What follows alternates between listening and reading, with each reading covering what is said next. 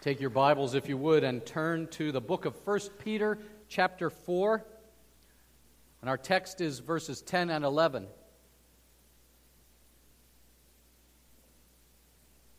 And you will see them on the back of your sermon outline as well. The Apostle Peter writes to his churches, "As each has received a gift, use it to serve one another as good stewards of God's varied grace. Whoever speaks, as one who speaks oracles of God. Whoever serves, as one who serves by the strength that God supplies, in order that in everything God may be glorified through Jesus Christ. To him belong glory and dominion forever and ever. Amen." Yesterday was the Oyster Bay Triathlon. How many of you participated in the triathlon? Do you know what you have to do in a triathlon? Hundreds of people came to Oyster Bay, and they swim for half a mile in the bay, and then they run out and they jump on a bicycle, and they bicycle for 9 miles up through the hills of Brookville and back down into Oyster Bay, and then they climb off the bicycles and they run for 3 miles to the finish line. My next-door neighbor loves this. He does it every year. But he told me last week, he said, "John, I'm getting a little too old for this." So he said, the great thing about the Oyster Bay Triathlon is that you can do it as a relay. I said, "Really? What do you mean by that?" He said, "I'm a good runner, but my brother is a fantastic cyclist, and my cousin is an outstanding swimmer, and so the rules permit us to do it as a relay." And I thought to myself, that's great. Each part using their special talent for the whole purpose, serving the whole team. And what did that remind me of? What does that sound like? Every part doing its part. The right people, we say around here, doing the right things for the right reasons. And the analogy to the church is outstanding because, as you know, the mission of the church is not a sprint. It's really more like what? A marathon or a triathlon. And so today we come to this text, 2 short verses that are really one paragraph, where the Apostle Peter crescendos to his vision for what the church should be in her mission. And we're just going to take it apart, phrase by phrase, and ask God to open our eyes and confirm in every one of us his will for us, okay? What does he say here right at the beginning? He says, "As each has received a gift, use it to serve one another as good stewards of God's varied grace." Why do you serve? Because you have been given a gift. You have been uniquely gifted to serve for the common good of the whole team. You're scratching your head. You're saying, "Didn't we talk about this last week and a couple weeks ago?" And this is fascinating because a lot of people think that the discussion of spiritual gifts and how the church is to operate just all belongs to the Apostle Paul. And guess what? The other great apostle, Peter, he happens to write the same thing, and the words that Paul uses, Peter uses here. He talks about charismata, gifts. Just like Paul said, unique gifts are given to every person who is born again, who has the Spirit of God. Peter says the same thing. And then he uses another word that we looked at last week. Paul talks about diakonos. What is that? That's service. And sure enough, Peter chooses that same word to describe what the gifted people do. They do works of service.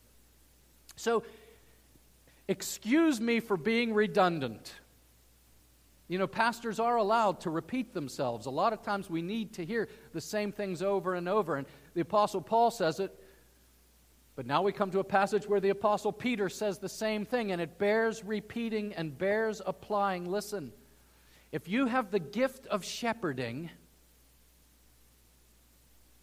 start a small group. Start a home fellowship group. Gather a couple folks and say, let's be pastored together. If you have the gift of teaching, then teach in your home fellowship group. Or start a Bible study.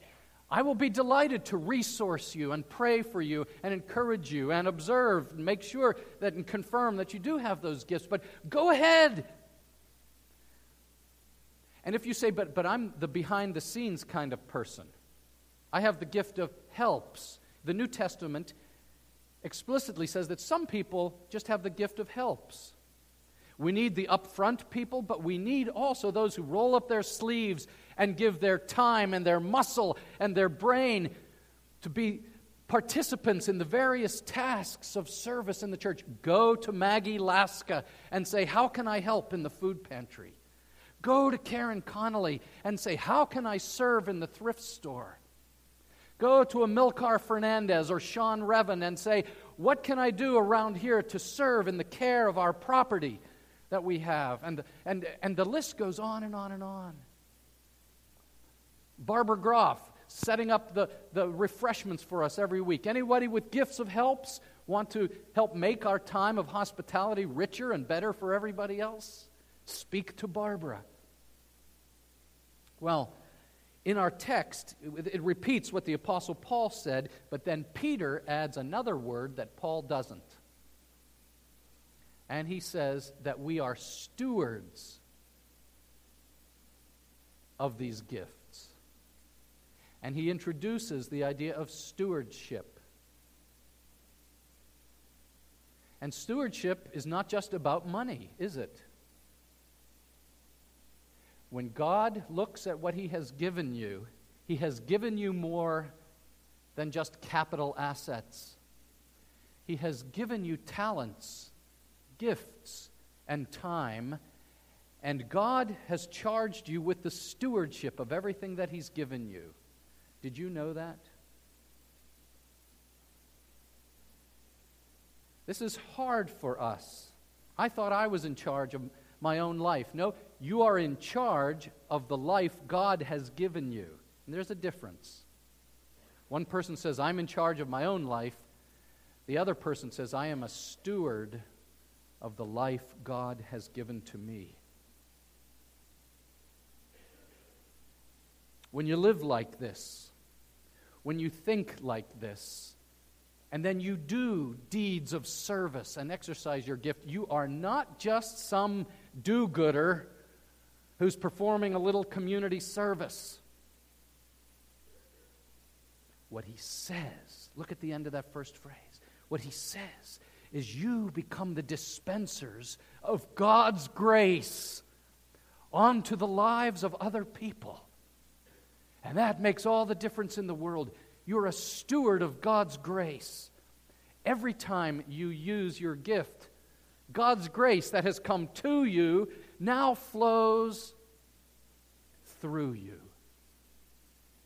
And that is our great privilege. That is our great privilege. Your life is significant. Oh, my friends, your life is significant because the grace of God is coming out through you. How marvelous that is.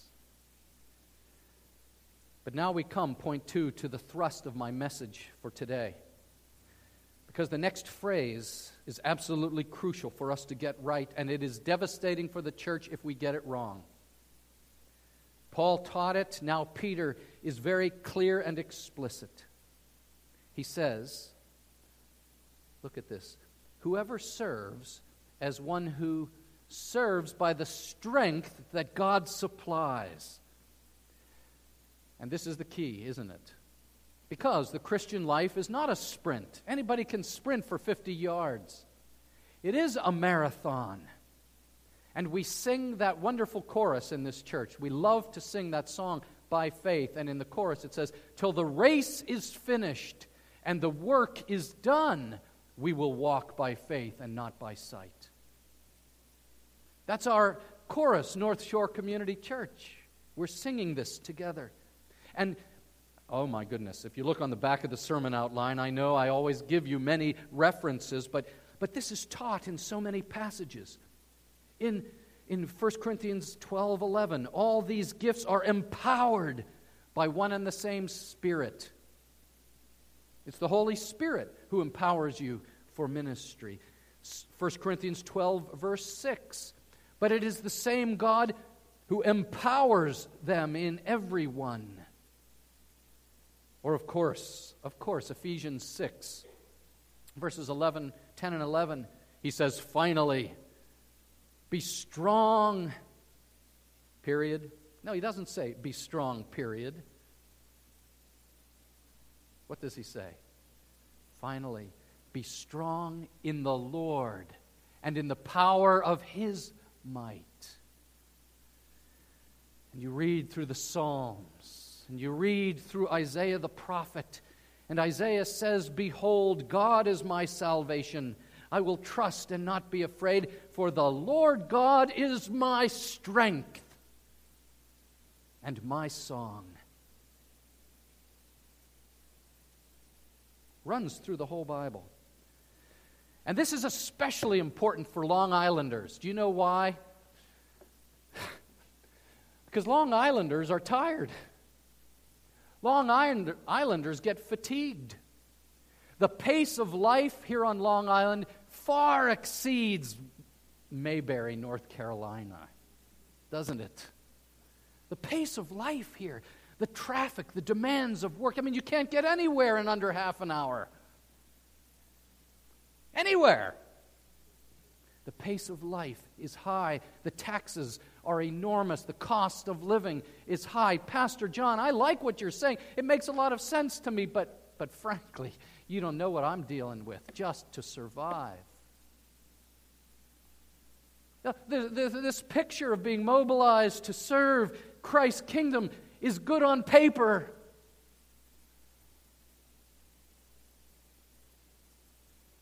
But you're asking me to rearrange my priorities and to rearrange my life and to have God actually move the furniture on the deck of my life around. Oh, Lord, and I need strength. And I know what you're talking about.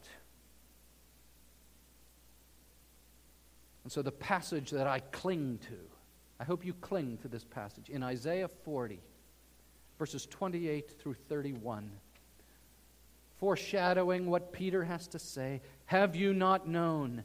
Have you not heard? The Lord is the everlasting God, the creator of the ends of the earth. He does not faint or grow weary. His understanding is unsearchable. He gives power to the faint, and to him who has no might, he increases strength. Even youths shall faint and be weary, and young men shall fall exhausted. But they who wait for the Lord shall renew their strength. They shall mount up with wings like eagles. They shall run and not be weary. They shall walk and not faint. Don't you love that promise? Do you know this promise?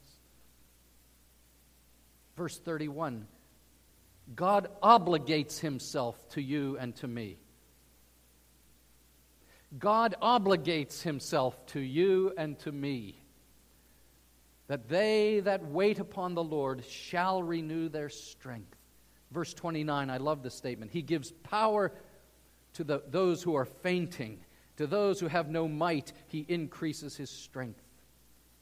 Because fainting is a problem for all of us. Not just the elderly. Young people get weary. Young people get tired, frustrated. I don't care what age you are. Stress and exhaustion apparently happened in Isaiah's day as well. Not just on Long Island, but in Isaiah's day, there was exhaustion. There was fainting of heart and stress. But God says, I will renew your strength. I did a word study this week. My Hebrew isn't what it used to be 30 years ago. So I read word studies, and I read this one commentator, Joseph Temple, who took the word increase. He will increase their strength. He increases. What does the word increase mean? And he says that word in the Hebrew language speaks of generous abundance. When he gives the increased, it's like not just an apple tree with one apple on it, but a multitude of apples on the tree. He is generous when he gives strength to his people. So there is this, Isaiah is saying, wake up, people of God. God is going to increase your strength in a way that is abundant. But you say, that's nice for them, but my heart is cold. Like Tolle said, sometimes my heart seems far away, and sometimes I don't understand. It's well and good for the other holy Christians out there, but what about me? And in verse 31, Joseph Temple says, study the word renew. He renews their strength. It's the Hebrew word kalaf. And he says that is the word used for sprouting on a tree. How do I understand this? In my front yard, I have a large pin oak tree right on the sidewalk, between the sidewalk and the street. And I cut off the first 10, 12 feet of branches so people walking by don't run into the branches. So in the springtime, I clip off right down the side. I clip off all the branches, and it looks bare and it looks dead right in the first 10 feet of the tree. But what happens every spring? Boing! Out come the branches again. They are renewed, and it's the word for the sprouting. Out it comes. And the promise to you and to me, we who are weary, we who have fallen asleep in the light, we who are just too tired to get out of bed or too apathetic to get on board with the mission, he says God is coming, and boing, he's going to sprout new strength in you for mission and ministry for the glory of Jesus Christ. I love this. How does it happen? And now he tells us. It happens for those who wait on the Lord. Who wait on the Lord. And that word is not sitting around twiddling your thumbs, waiting. But this is the Hebrew way of faith. Those who rely on the Lord. Those who trust in the Lord. Those who depend on the Lord. Those who look to the Lord. And in John Yenchko's life, I use the word, those who surrender to the Lord. Because in my life, when I'm exhausted, stressed, or weary, you know what I need to do? I have this little ritual. I surrender to God. Right? Come out with your hands up. Or I take my clenched fist and I open it up and I say, God, I give it to you. It's a little ritual in my office. If there was a camera, you'd see me do this sometimes.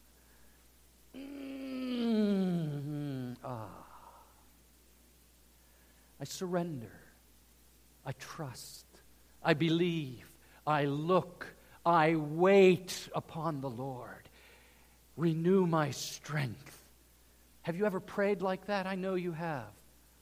And God obligates himself to you and to me when we do this. He says, I will renew your strength. And suddenly, what Paul writes in Philippians 4:13, for the New Testament believer becomes true. I can do all things through him who strengthens me. Even rearrange my priorities and adjust my weekly schedule so I can be on mission in purposefully in God's church? Yes, he can even do that. How do you wait on the Lord? Paul tells us so marvelously in 1 Corinthians 1:18, he says, the cross is the power of God. What does that mean? It means that our connection with God is restored by the cross of Jesus Christ, where sinful people like me are made clean and welcome in the presence of God. And the cross of Jesus Christ is like the insulation on the power cord so that the energy can come through without incinerating me. The cross is the power of God. Later on, he says, for Jesus Christ is the power of God. Later, or earlier on in Acts 1:8, Jesus says, you will receive power when the Holy Spirit comes. It is Trinitarian. Trinitarian. God the Father gives power. Jesus Christ himself and through his cross gives power. The Holy Spirit gives power. Those who wait on the Lord will renew their strength. Can you believe this today? Can you believe this promise today? Oh, North Shore Church, we need to pray, don't we? When you have ministry to do, if you're leading a small group, if you're teaching a Sunday school class, if you're an elder or deacon, if you're a servant, you need to pray. You need to wait on the Lord. Seek the Lord. Be all prayed up before you go into the class. It's Friday night and you're tired. And you got to teach Sunday school on Sunday morning. Pray up. Wait on the Lord. Otherwise, you will just do it in your own strength. And what good will that be? They'll just get a whole lot of you. What do they need? They need a whole lot of Jesus. This is discipleship. Moms and dads, as you disciple your children, Sunday school teachers, youth group leaders, elders, home fellowship group leaders, are you teaching your flock to wait on the Lord? Are you modeling for them faith, reliance, dependence, surrender to the Lord? That's our discipleship. It's great for us to study the Bible, but it must lead us to actually have that dynamic, vital union with Jesus Christ. That's your goal in your discipleship. And then not only for you to feed them, but what do you need to teach them to do? To feed themselves. Moms and dads, with toddlers, kids with toddlers, folks with toddlers. You know, you take the food you prepared, you put it on the spoon, and then you put it in their mouth. But come on, pretty soon, what do you hope to teach them to do? You teach them to put the spoon in their hand and then take a nice spoonful of the food you've prepared and feed themselves. But mom and dad, you're not done. You're not done. You know why? Because, believe it or not, teenagers, your mother is not going to live with you forever. And you're going to need to learn to prepare food for yourself and feed yourself. And so moms and dads, your job is not done until you've actually taught them how to turn on the stove and cook a meal for themselves. To feed themselves, self-feeding. And as a church family, we're committed to this. Every one of us learning how to wait on the Lord. To wait on the Lord. Now, you have picking up on our Oyster Bay Triathlon, you have the interval training. Does anyone know what interval training is? Interval training is where these marathon runners, what they do is they jog for 9 minutes, then they sprint as fast as they can for 1 minute, and then they recover and jog for 9 minutes, and then they sprint as fast as they can for 1 minute, and then they recover and jog for another 9 minutes. And what that does is it gives endurance to the cardiovascular system better than any other training regimen there is. Interval training. And our discipleship is like that. Sunday mornings, as we're gathered here, that's the sprint. That's the intense time. But it's not over. Now then you through the week, you have your other sprint in your small group or your fellowship group. But then in between times, you're still moving forward, you see. It's not a sprint. It's a marathon that we live together. And the third point is very clear. We serve so that God may be glorified through Jesus Christ. When my next door neighbor wins the triathlon with his team, what does he get? He gets a medal. They get a nice big copper medal. And they get their photograph in the paper, and they get the glory. So that's where the analogy with the church breaks down. Because when you serve, and when you exercise your gifts, who gets the glory? Jesus Christ. To him be the glory forever and ever. And when that happens, could that be true of us? Wouldn't it be wonderful if we are in sync with heaven? Because heaven, we are told in Revelation 5, following the ascension of Jesus Christ into heaven, heaven explodes into a new song where the angels and archangels and all the company of heaven laud and magnify the glorious name of Jesus Christ. And they sang, "Worthy are you to take the scroll and open its seals, for you were slain, and by your blood you ransomed men for God from every tribe and tongue and people and nation." And I looked, and I heard around the throne thousands of thousands saying with a loud voice, "Worthy is the Lamb who was slain to receive power and wealth and wisdom and might and honor and glory and blessing." Church, dear church family, this is what we do. We join in the choirs of heaven, and God gets glory.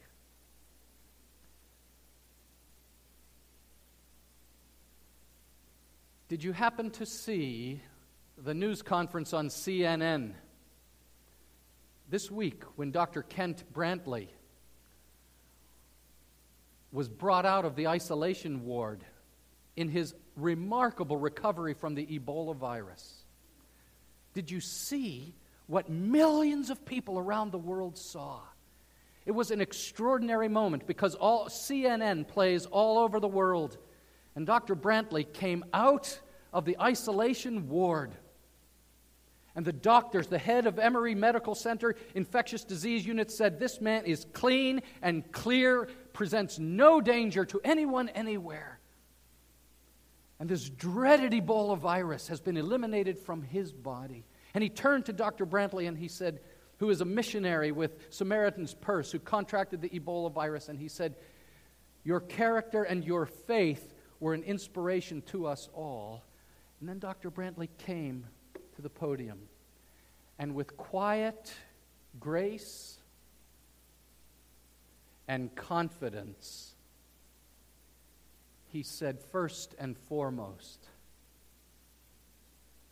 I give glory to God and to my Lord Jesus Christ for sparing my life. And I'm filled with gratitude for how he has used these marvelous doctors and nurses and those technicians here in this amazing medical center." And he thanked them certainly as well. But do you get what was underneath it all in his life? Glory to God. Peter says, in everything, give glory to the Lord Jesus Christ. Can you see yourself standing in his shoes? Yeah, I know you can. I know you can. I believe you will. Seek your giftedness. And then Peter says, use it as a steward of God's grace so that blessing pours out onto the church and out into the world, all for the glory of Christ. Let's pray, shall we? How we thank you, our Father, for Jesus. To him be glory forever and ever. And you have spoken in this marvelous passage that really preaches itself. You have spoken to us, to every one of us. And we want to be men and women, and we want to teach our children to wait upon you, to trust in you. We hear you this morning. We hear the call of the kingdom. Thy kingdom come. May we be a part of this together, we pray. For your glory, Lord Jesus Christ. Amen.